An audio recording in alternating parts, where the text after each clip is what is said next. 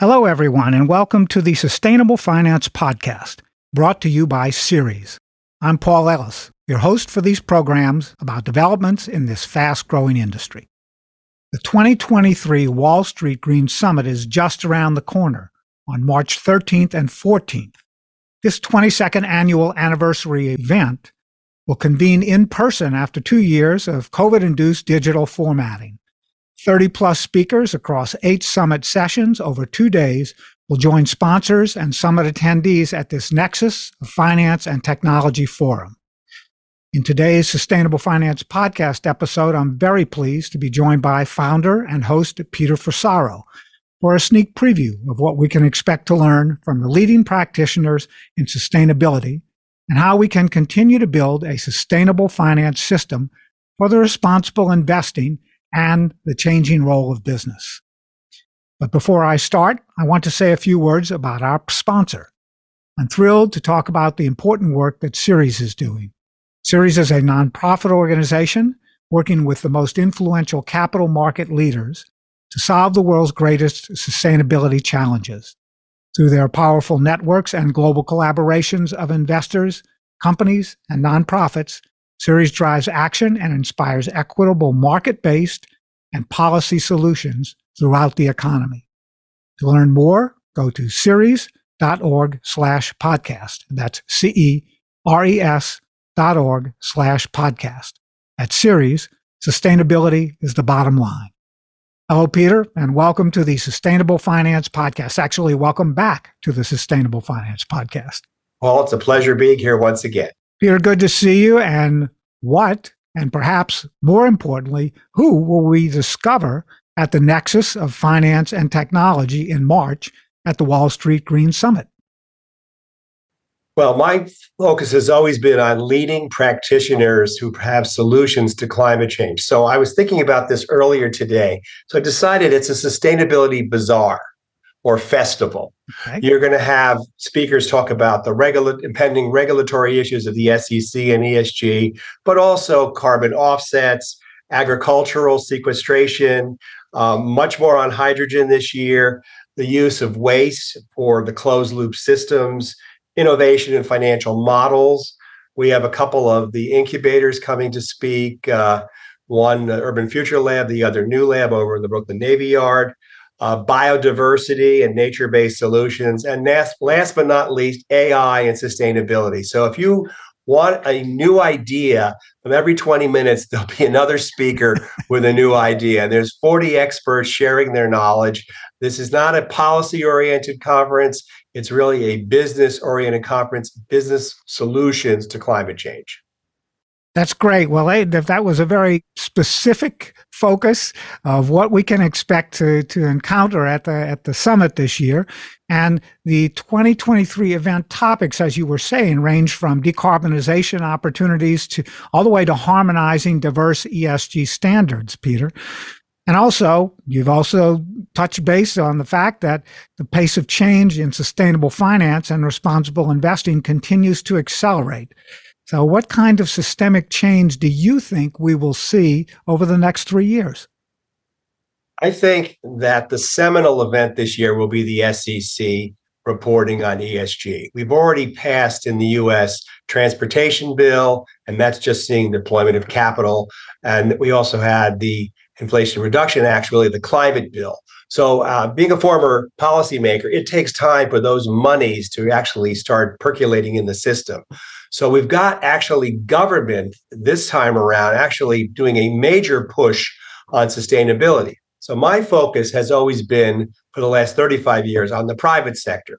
So I'm actually seeing a lot more appetite for investment from impact investors, ESG, but also I'm starting to see sovereign wealth funds, more family offices in the space.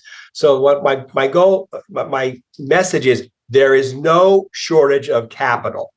What there is a shortage of are really good ideas that are investable and you can scale. And we're just starting to see major institutional shift in larger projects. So one-off projects aren't going to change anything on mitigating climate change and climate risk.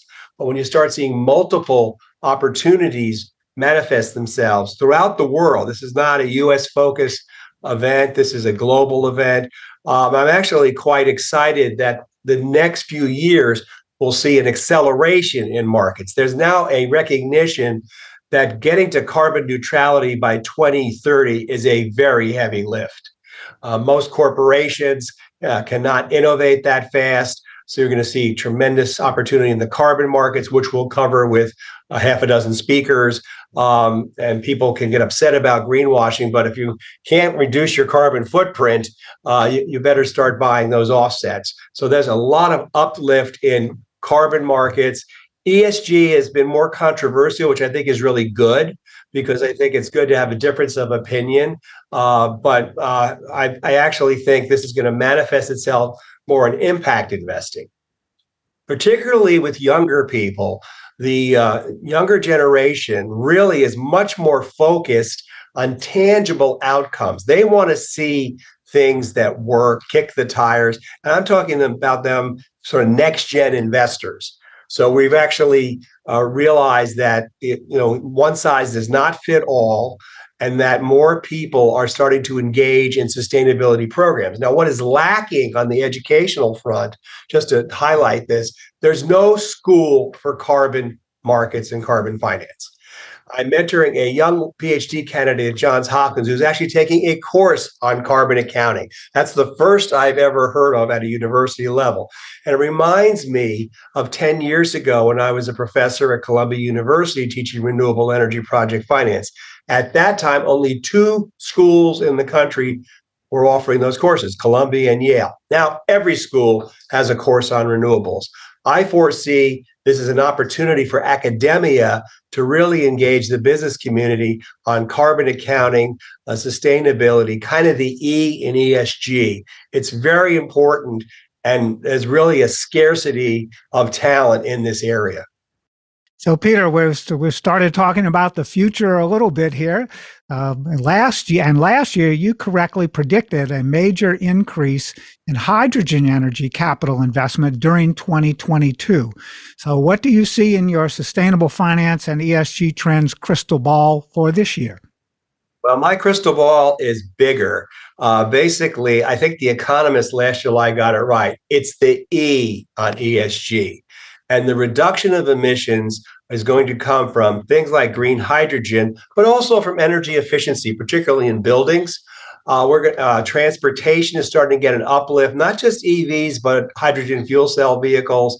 So there's a real push, and euphemistically, I'll call it decarbonization, but it's decarbonization in many manifestations: efficiency, renewables, carbon sequestration. We're going to have a speaker talk about carbon sequestration in agriculture.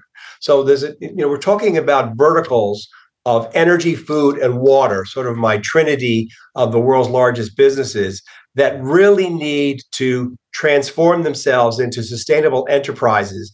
And I actually think the C-suite is starting to get the message. I think it'll come even faster as the SEC promulgates its final rules and therefore makes this material on the balance sheet. So I'm actually not just looking at one thing. Thematically, I'll call it decarbonization, and it's a big deal. We're talking about, in the energy patch, the energy transition. That's 73% of greenhouse gases being energy. About a week and a half ago, I had a discussion with a group that was using nanotechnology for concrete. People don't think about concrete, but concrete is 8% of greenhouse gases. So what I'm getting at is there's attack points along the value chain to really push new technologies that are viable and can scale and commercialize. Finally, I'll just mention, greening of the supply chain is not just some slogan. The federal government will be moving faster on this, but also companies. I'll give you an example. I had a call with Taiwan several months ago. Apple Computer is now asking its suppliers in Taiwan to measure their carbon footprint. So what I'm getting at, this is a global phenomenon, and the U.S. is going to be pushing this faster than people realize. Now, you've mentioned the federal government a couple of times already, Peter, and a new rule proposed by the Biden administration would require large federal contractors to publicly disclose their greenhouse gas emissions and other climate change risks. as well as set science-based emissions reduction targets. So how effective do you think this will be in reducing greenhouse gases across the U.S. federal procurement system? I know that there have been upwards of $10 billion of savings already since 2008 using these kinds of protocols within the federal government. Well, people don't realize the federal government is a large purchaser of energy. Pentagon specifically. So you've got large end users. I know the Postal Service is talking about converting over 60,000 vehicles to electric vehicles. So this is what I'm talking about. These are seminal changes that the Biden administration, in my opinion, is not getting much credit for. They're looking long term. These things take time. When I worked on the Prius many decades ago, 1997, 98, we still hadn't perfected the automobile yet. It took time. And what the Biden folks are laying out is basically a runway, a mapping exercise. This is where we need to go, but we're going to let industry figure out how to innovate. So I'll give you an analog. When I was 25 years old, I worked with EPA taking the lead out of gasoline. The federal government did not tell industry how to do that. It set a regulatory goal. You will take lead out of gasoline. Lead, a known carcinogen, lead, an octane booster. And here's the funny outcome. The industry, the refiners in this country, did it faster than was required and innovated. And it became something called fuel reformulation. So the point is, if you set these kind of goals, industry will actually overachieve those goals. Now, Peter, we've been having a couple of conversations recently with large corporations and the sustainability people within those companies about this idea of gradual transition around energy, around agriculture, et cetera, the things that we know are not going to happen overnight. What new topics and sessions at this year's summit should attendees be paying special attention to related to this kind of development over time? As you said, it's gradual, it takes time, it's a long-term process.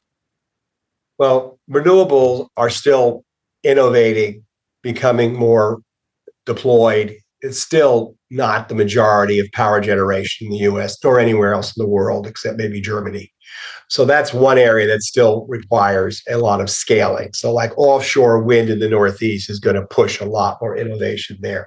But I also see a lot of innovation in the waste reduction area. Things like agricultural waste or wood chips or wood waste or things that can create things like green ammonia. So we're going to actually have products that were byproducts that will now have some value in going into new markets. So I think the good news is, I think corporations who are really going to be most of the buyers of this technology and also most of the enablers of this technology have opened their minds up. They have technology scouts now. They are not creating all these technologies of the future. The business model is very much like big pharma. Little companies innovate, bought by big pharmaceutical companies. Same thing is happening in the clean tech patch. Most of the major corporations have technology scouts that are on the lookout for new ideas and new commercial strategies that they can push faster and farther because of their balance sheet. So startups can go through A, B, C, D round, can start getting investable for pension funds, for sovereign wealth funds, for big private equity funds. Ticket size is 25 to 50 million minimum. So you need scale.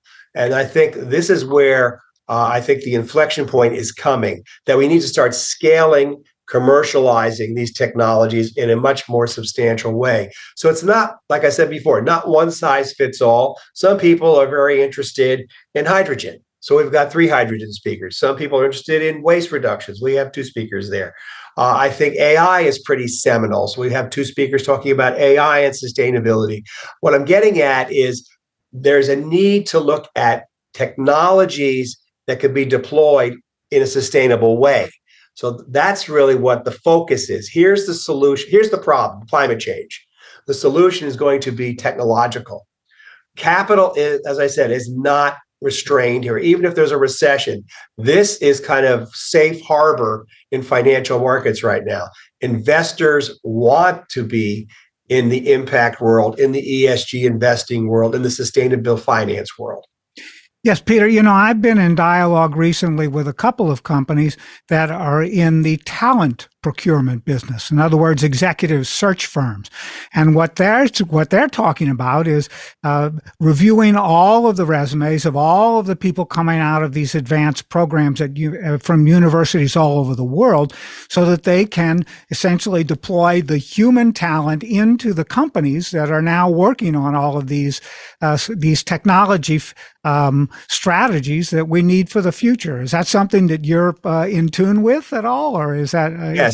Well, about 25 plus years ago, I made a decision that we weren't going to make this business economic transformation to sustainability without young people. So I've actually been quite engaged for 25 years, mentoring young men and women, mostly women for some odd reason, on sustainability. And it's very varied. Some of it's finance, some of it's technology, some of it's new business models. I was on the board of two universities, University of Michigan and Bard College in sustainability. I taught at an Ivy League college.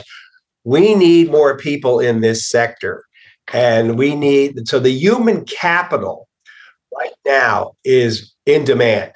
I noticed on LinkedIn all these jobs for sustainable this, sustainable that. So we actually have a shortage of human talent, human beings.